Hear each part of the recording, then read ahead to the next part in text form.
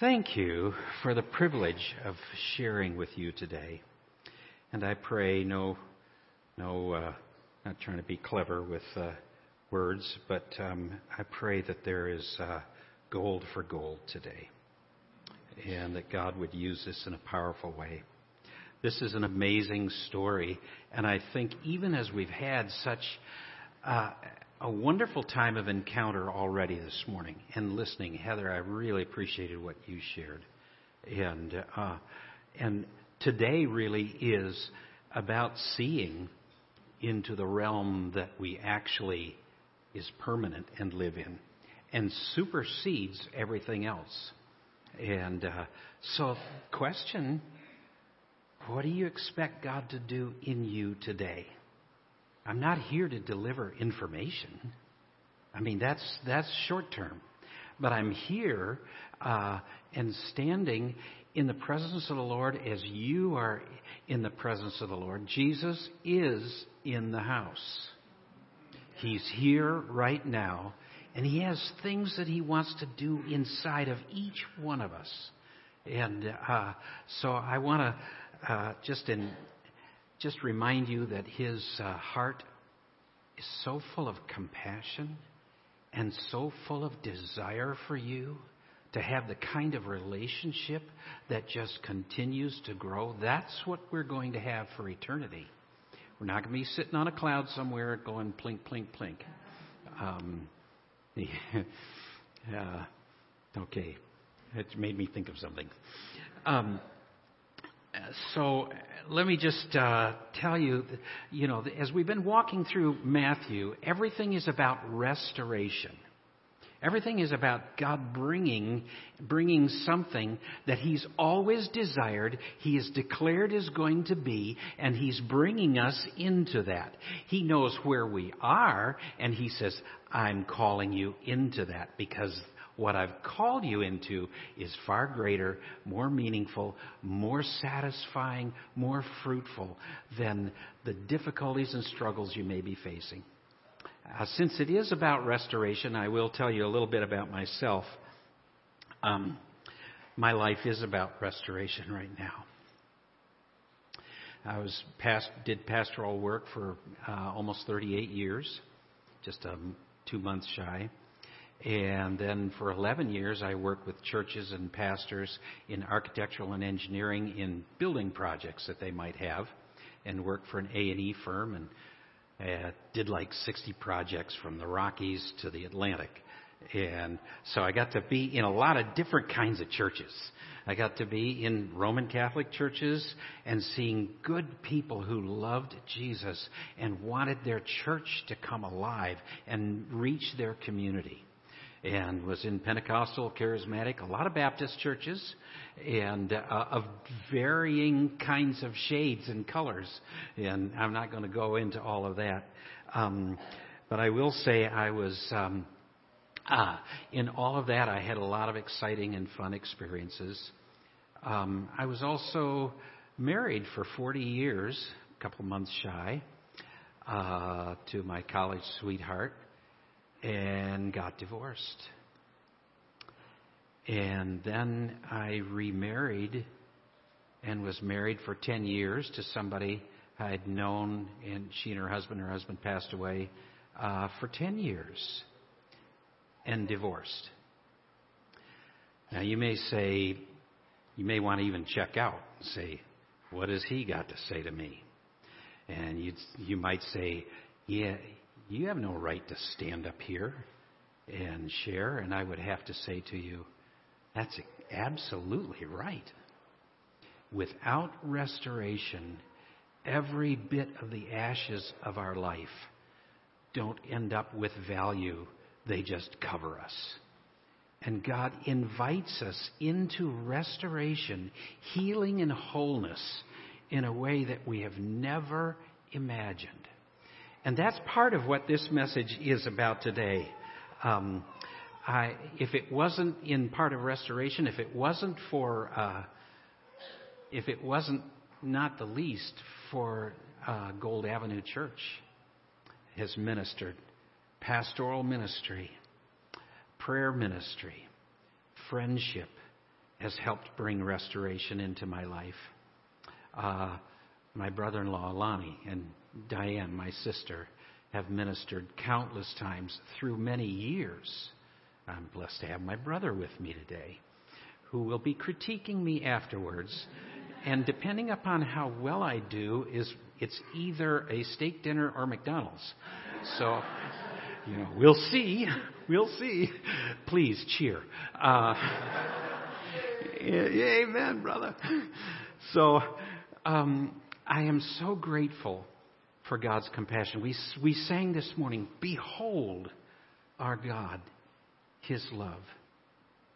And then we sang the power of His name that has brought such release and relief to us. And this story gives an indication of how great the power of God is that supersedes the world that we see, the world that we feel, and brings us into His world, His kingdom that He says we're in. And He's inviting us then to step into that. This story also, I think it's very much like our lives in a lot of ways. And each verse has an invitation to us. So I just want to read Mark 14, I'll get it here. Mark 14, starting in verse 22, going through verse 31. If you've got your Holly Bibles, however whatever version you've got there. Did I say? I meant Matthew. Because it isn't even in Mark. It's only in Matthew and in Luke, and in Luke they don't even cover Peter getting out of the boat. So this is kind of interesting. Matthew picked up on it, and so it says immediately. And I'm sorry, the setup is from last week also, because this is immediately after the miracle of feeding 5,000, the impossibility of feeding 5,000. Jesus works a miracle. They're all struggling with how's this going to happen, and they're trying to calculate and make it happen and figure all of this out. And Jesus says, "What do you got in your hand?" And so then they move forward. And so immediately after that, and that's where this verse picks up, immediately Jesus made the disciples get into the boat and go on ahead of Him to the other side, while He dismissed the crowd. That's interesting. After He had dismissed them, He went up on a mountainside by Himself to pray, and later that night He was there alone, and the boat was already a considerable distance from land, buffeted by the waves because the wind was against it. Shortly before dawn, Jesus went out to them walking on the lake. When the disciples saw Him walking on the lake, they were terrified. "It's a ghost," they said, and they cried out in fear. But Jesus immediately said to them, "Take courage, it is I." That actual word there is when several times when God Himself, God the Father, and Jesus, it's the great I am. He's saying, I am bigger than all the rest. We'll get to that. He says, "Take courage, don't be afraid." "Lord, if it's You," Peter replied, "tell me to come to You on the water." "Come," He said. Then Peter got down out of the boat, walked on the water, and came toward Jesus. But when he saw the wind, he was afraid and began to sink and cried out, "Lord, save me!" Immediately, there's that word again, Jesus reached out His hand, caught him. "You of little faith," He said, "why did you doubt?" And they climbed into the boat, and the wind died down, and then those who were in the boat worshipped Him, saying, "Truly, You are the Son of God." This is quite an interesting story. There's another story in the Old Testament that is story of Elijah and all the groups of the prophets, and he was kind of one of the leaders of the school of the prophets, and they were chopping wood or something, and an axe goes into the lake, sinks to the bottom, and they call out on Elijah. Elijah prays, and an iron axe head floats to the surface. Well, we don't see that repeated. And I don't know of any Church of the Floating Head out there. And it's kind of the same way with this walking on water. We see all kinds of interesting miracles that God has done, especially missionary working and things like this. But we don't see this repeated that we know of, and we don't see it necessarily as a focus for us. So it must have some things to say to us that are beyond just the event and the supernaturalness of it and the spectacularness of it. So let's dive in. Verse 22, immediately Jesus made the disciples get into the boat and go on ahead of him to the other side while he dismissed the crowd. The word says there that he made them, or he compelled them, or he constrained them to get in the boat. Why would he do that? Why would he say, get in the boat? Is it because he's had enough of them? and hey, I want to be alone with the Lord. Hey, just go on. And no, when Jesus brings command, he has a plan in mind. Sometimes when he's directing us, there's an urgency in how the Holy Spirit is ministering that, and it's because he has a plan. But we can blow right by those things. We can just say to ourselves, oh, well, of course, let's get in the boat. We got to go to the other side. I guess that's what he's going to do next, because Jesus is always doing what the Father says for him to do, so I guess that's what we do. But there's more. When we stop, we slow down, and we begin to think and allow his plan to unfold before our eyes. It says, and he said, after he dismissed them, in verse 23, he went up on the mountainside by himself to pray. Later that night, he was alone. How many of you, this is from the early 90s. He that dwelleth in the secret place of the Most High shall abide under the shadow of the Almighty. Okay, I got a lot of blank stares. That's okay. As Dave mentioned, I've been doing this for decades. That is Psalm 91. There's a secret place that Jesus went to regularly. And he's inviting you and me to find a secret place. I wouldn't be standing here if I hadn't found the secret place with him and myself. I've had many days where just my heart was breaking, and he came gently, he came firmly, and he came with great encouragement and saying, you aren't finished. I'm not finished with you.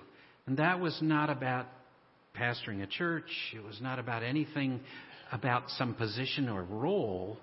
It was about his love in my life, bringing me into all that he has designed for me. And he is doing the same for you. Where's your secret place? How regularly, I know we always teach, well, you got to have devotions. Back in the, I think this was in the, maybe even the 80s, maybe the mid-90s, there was a devotional published by a guy called the 5929. And that's because everybody was always telling you got to have devotions for 30 minutes. And so he said, to be counter, he said, okay, 59 seconds and 29 minutes. Let's not get legalistic about things. Spending time listening, conversing. The restoration that we have from Jesus is about returning to the relationship that Adam and Eve had in the garden that they walked away from.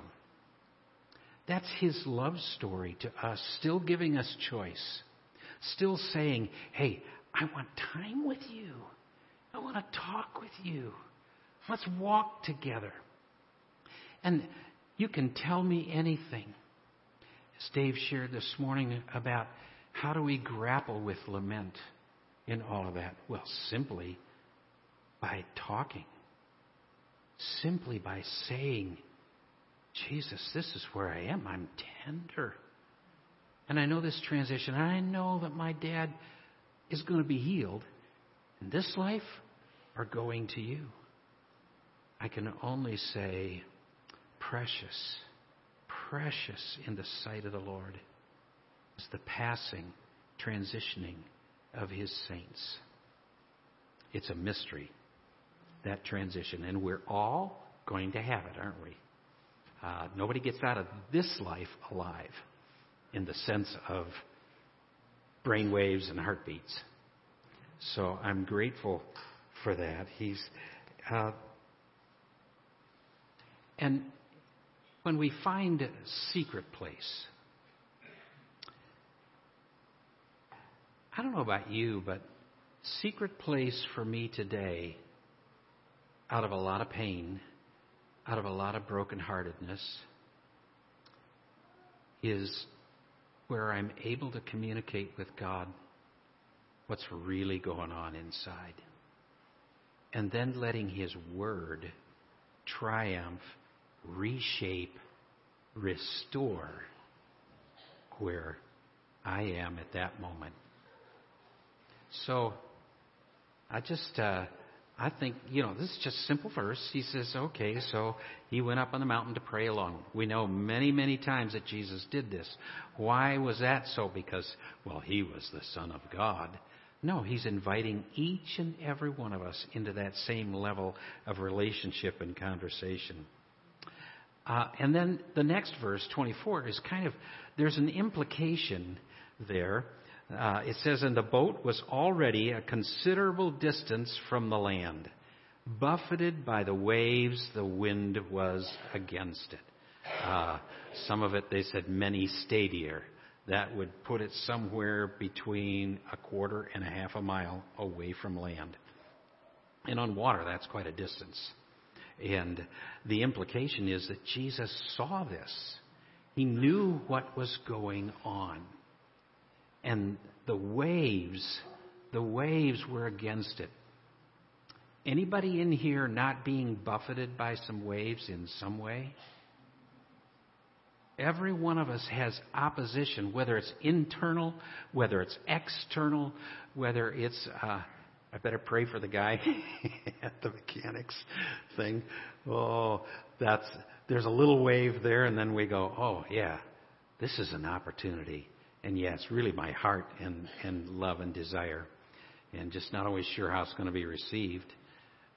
Every one of us, if we've stepped forward in faith, have experienced that. And so I get a big kick out of the fact that Jesus sees every wave that's buffeting against us. Whether it's physical conditions, whether it's internal struggles, whether it's the frustration of things that we have faced over and over and over and over again and don't seem to be getting ahead. That's the position that the disciples in the boat are in. They're just not making real progress because of the opposition that's against them. And I don't know how you deal with that, but even we sang this morning in the power of His name, overcoming every battle. Praise that breaks the shackles. Wow. Practicing that. Years and years ago, there was a guy by the name of Merlin Carruthers that wrote a book, The Power of Praise. And he talked about how Scripture says, praise Him in all things and praise Him for all things. That last one's a little hard because it really means a submission and a yieldedness to God in the situation, to the Lord and the power of the Spirit in that situation. So breaking shackles is part of the opposition that we face, the waves that are just beating us up. You know what I've done with waves that beat me up? I've tried to ignore them. Tried to pretend they aren't really there. I'll just keep busy and keep moving forward. I've tried to pretend that, well, if I am having a wave that's against me, some sort of opposition, it's somebody else's fault, and I can judge them on that. I think we're always being invited to either be a learner and curious or to be a judger and point out wrong. And God says, why don't you try being curious with me? Ask me some questions. Talk with me about this. Don't look for a specific answer. Look for me in that. And so that's what happens as they move forward. Those waves. So I was camping with my family up at Hoffmaster Park with some friends, the Stucks, from a church in Three Rivers that I've known for decades, and had my sailboat there, and it was an older sailboat, and it tended to take water into the hold, and so we put it in at the, if you've ever been to the Christian Reformed campgrounds, or you've ever been to Maranatha, Hoffmaster's just south of that, and we could actually slide this boat into the water at the Mona Lake Channel that goes out to the Big Lake. And then we sailed it down to Hoffmaster Beach, and we could put it there overnight. And it was great fun, great day. When it was time to strike camp and go on home, it was the weather had turned. The wind had become very strong, and it was gray. And so my friend Jim and I, we got in the boat, and we're going to sail it back up to the Mona Lake Channel. And, of course, if you have to go against the wind, you do something in sailing called tacking. And it's like this. But what was happening for us, instead of making forward progress through that kind of motion, we were going like this. We weren't getting anywhere. And then the ultimate happened. We sailed it into shore. We got out of the boat, put the lead on it, and walked it up the shore. The ultimate humiliation for a sailor. What is wrong with you, huh? And so feeling how you can't make any progress is very real when the waves are buffeting. And again, it's a sort of a rhetorical question, but it takes a few moments to say, what are my waves today? What are you doing? They loom so big, and it feels like no progress. But Lord, I'm going to get into the secret place and talk with you about that. Verse 24 says, shortly before dawn, Jesus went out to them walking on the lake. Jesus saw them. He went out to them. He is always, everybody say always, coming towards us for restoration, for healing, for victory, for understanding, for shalom and peace in our life, for the manifestation of the fruits of the Spirit in our life. He is always coming towards us, and He's inviting us to enter into that. I think it's, and yet, like the disciples, we're sitting in the boat and we're just not making any progress. And then Jesus is coming, walking on the water. And the next thing is they are terrified. How many of you know that our context and subtext in this life, even if we know Christ, can often be fear? It's what rules. It's the first thing our brain goes to. We even call fear wisdom by going over a scenario of everything that will not work and how difficult it is and all the rest of that sort of thing. And He invites us into saying, hey, I'm here. I don't know about you, but I'm bilocational. Now, I'm not omnipresent. I've tried that, and all I did was get tired. I'm bilocational. I live and seated at the right in Christ, seated at the right hand of the Father. That's where we live. Now we're in this place as well. The rational mind goes, even with quantum physics, I'm not sure. And so it's one of those things that we don't naturally step into, but He's asking us to step into His realm so that we see our circumstances, our waves, our difficulties, our failures, our struggles from a completely different perspective. I've had such a hard time doing that. And I can stick Rev in front of my name for a long time. So it's not about the propositional truths that I understand about Scripture and doctrine and theology. It's about really how well I know my Savior, my friend, my Lord. Back to the secret place. I've blown by that so many times. Blown by that. I had, in 1988, my family, we went to Albion, Michigan, and pioneered a church there. And there was just two couples that invited us. We went, we listened. We felt like the Lord was leading us there, and even knew that there was be some difficulties. And previous to that, I'd said, I don't want to start anybody's church. That's too much work. Little did I know. And it was massive. And you're basically going into the forest, chopping down a bunch of trees and trying to make something happen. And it's a lot of labor.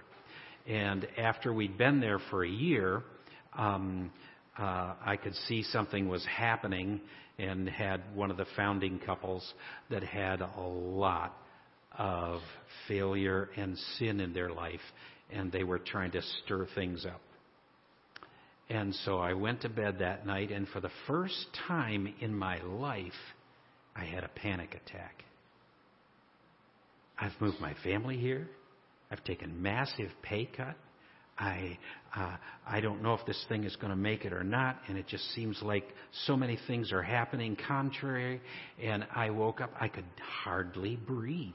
And I'd never had a panic attack before in my life.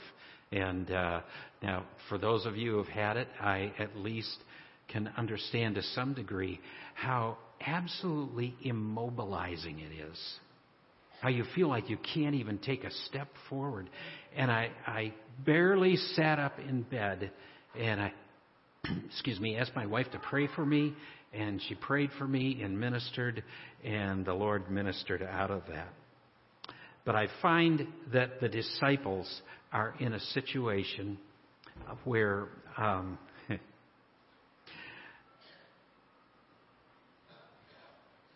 I want to show a video clip in just a second here. The disciples have watched miracle after miracle after miracle after miracle already. They've been helping Jesus do it. I mean, who got the baskets? Who took and then distributed the baskets before anything was done? They've been actively involved in the ministry, and yet they're still struggling in this moment. And they know the Old Testament stories. They know how God 3 times stopped the sun. How does that happen? I mean, it's not like Star Wars, the Force. It's one of those things that God did miraculous. They know about this stuff. So the disciples are, they're experienced, but they're not really believing. So Sam, if you'd go ahead and play this. It's a clip from The Chosen, and it just gives a short picture of where we might even be today. Lives to take the promised land. You will proclaim as you go, the kingdom of heaven is at hand. And while you are on this mission, You will heal the sick and the lame by anointing them with oil. You will cast out demons. You will What? Why are you all looking at me like that? Could you just repeat that one more time? I'm sending you out 2 by 2, proclaiming as you go, the kingdom of heaven is at hand. Heal the sick. Cast out demons. How soon are we talking about here? There's that word again. I'll get to that, Simon. Hold on. Heal the sick, cast out demons. While you are on this mission, I grant you this authority. Someday, you will have it all the time. Was that a ceremony I missed? This is it.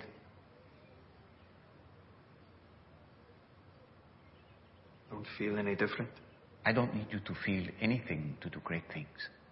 With all due respect, Rabbi, we've only just begun as students. We're not nearly qualified enough. Why would you need us for this work? He doesn't need us. He wants us. Thank you, see. Very good.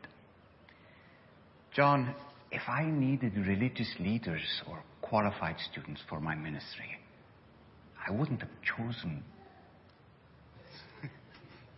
Well, you get the point. Tribes to take the promised land. You will proclaim as you go, the kingdom of heaven is at hand. Lights, action.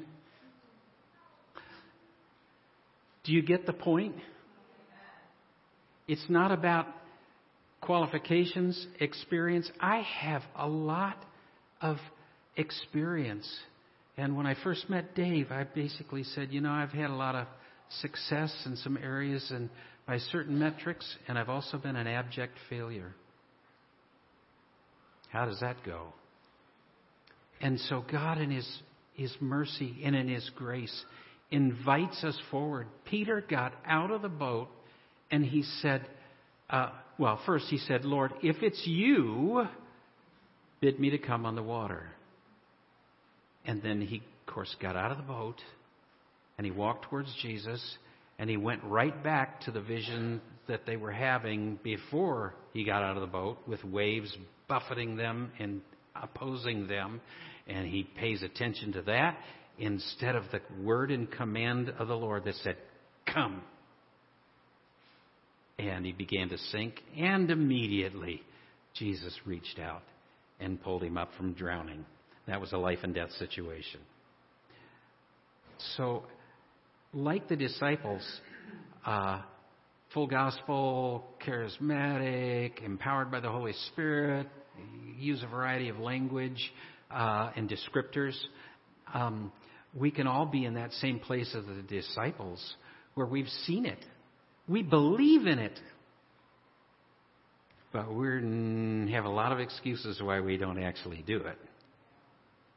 And so getting out of the boat is because Jesus has said, you are going to heal the sick. Yes, it's the power of God, but you are going to heal the sick. You are going to cast out demons. Anybody work with somebody has got oppressed by the enemy? Anybody working with somebody who's demonized? What are you going to do about it?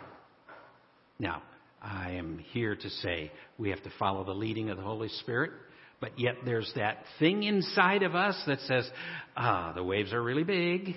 I'm not qualified. I haven't done this enough to know how to do this right. We're always worried about doing it right or doing it wrong.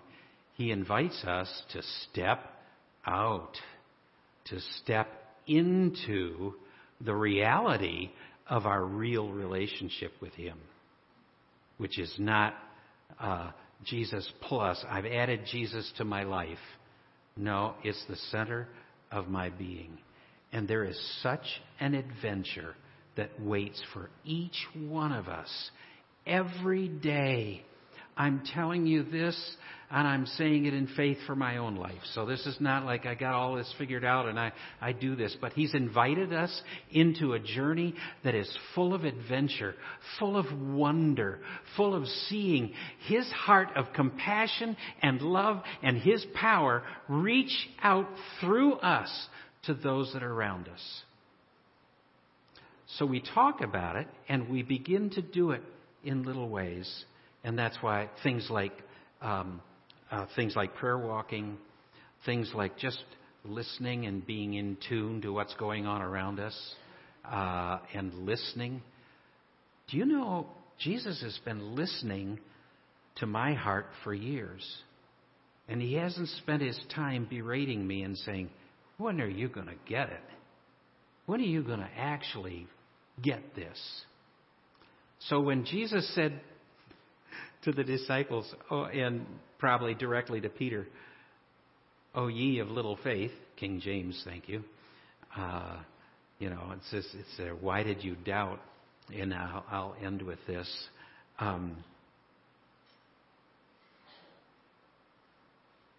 Why did we doubt? Was Jesus irritated when He said that? Did He say it with sarcasm to Peter?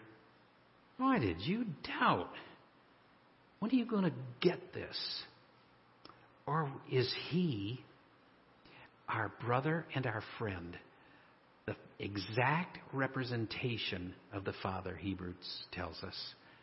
Is He calling us forward in encouragement, in strength, and saying, "Peter, why did you doubt? Come on, let's do this different. Let's move in this way." He is always working for our best. And so this morning, and worship team, you can come up. I think, and I'm just going to, we're going to sing this. We're not going to sing it, but I know you had to be up here anyway. The song Oceans. Spirit, lead me where my trust is without borders. Let me walk upon the waters wherever you would call me. Take me deeper than my feet could ever wander, and my faith will be made stronger in the presence of my Savior. Spirit, lead me where my trust is without borders. Let me walk upon the waters wherever you would call me. Take me deeper than my feet could ever wander, and my faith will be made stronger in the presence of my Savior. I will call upon your name. I will call upon your name. Keep my eyes above the waves. My soul will rest in your embrace, for I am yours and you are mine. Father, take this. It's a word I trust that you will bubble up throughout the week, and you'll bring us encouragement and strength. And even as we are filled up with your compassion, your mercy, your love, your mercy that triumphs over judgment, Father, I pray that we're receiving your compassion. We're so full of that because we know you've listened to us, that we will listen to what's going on around us and step into the adventure of reaching out with your grace in your power. In Jesus' name.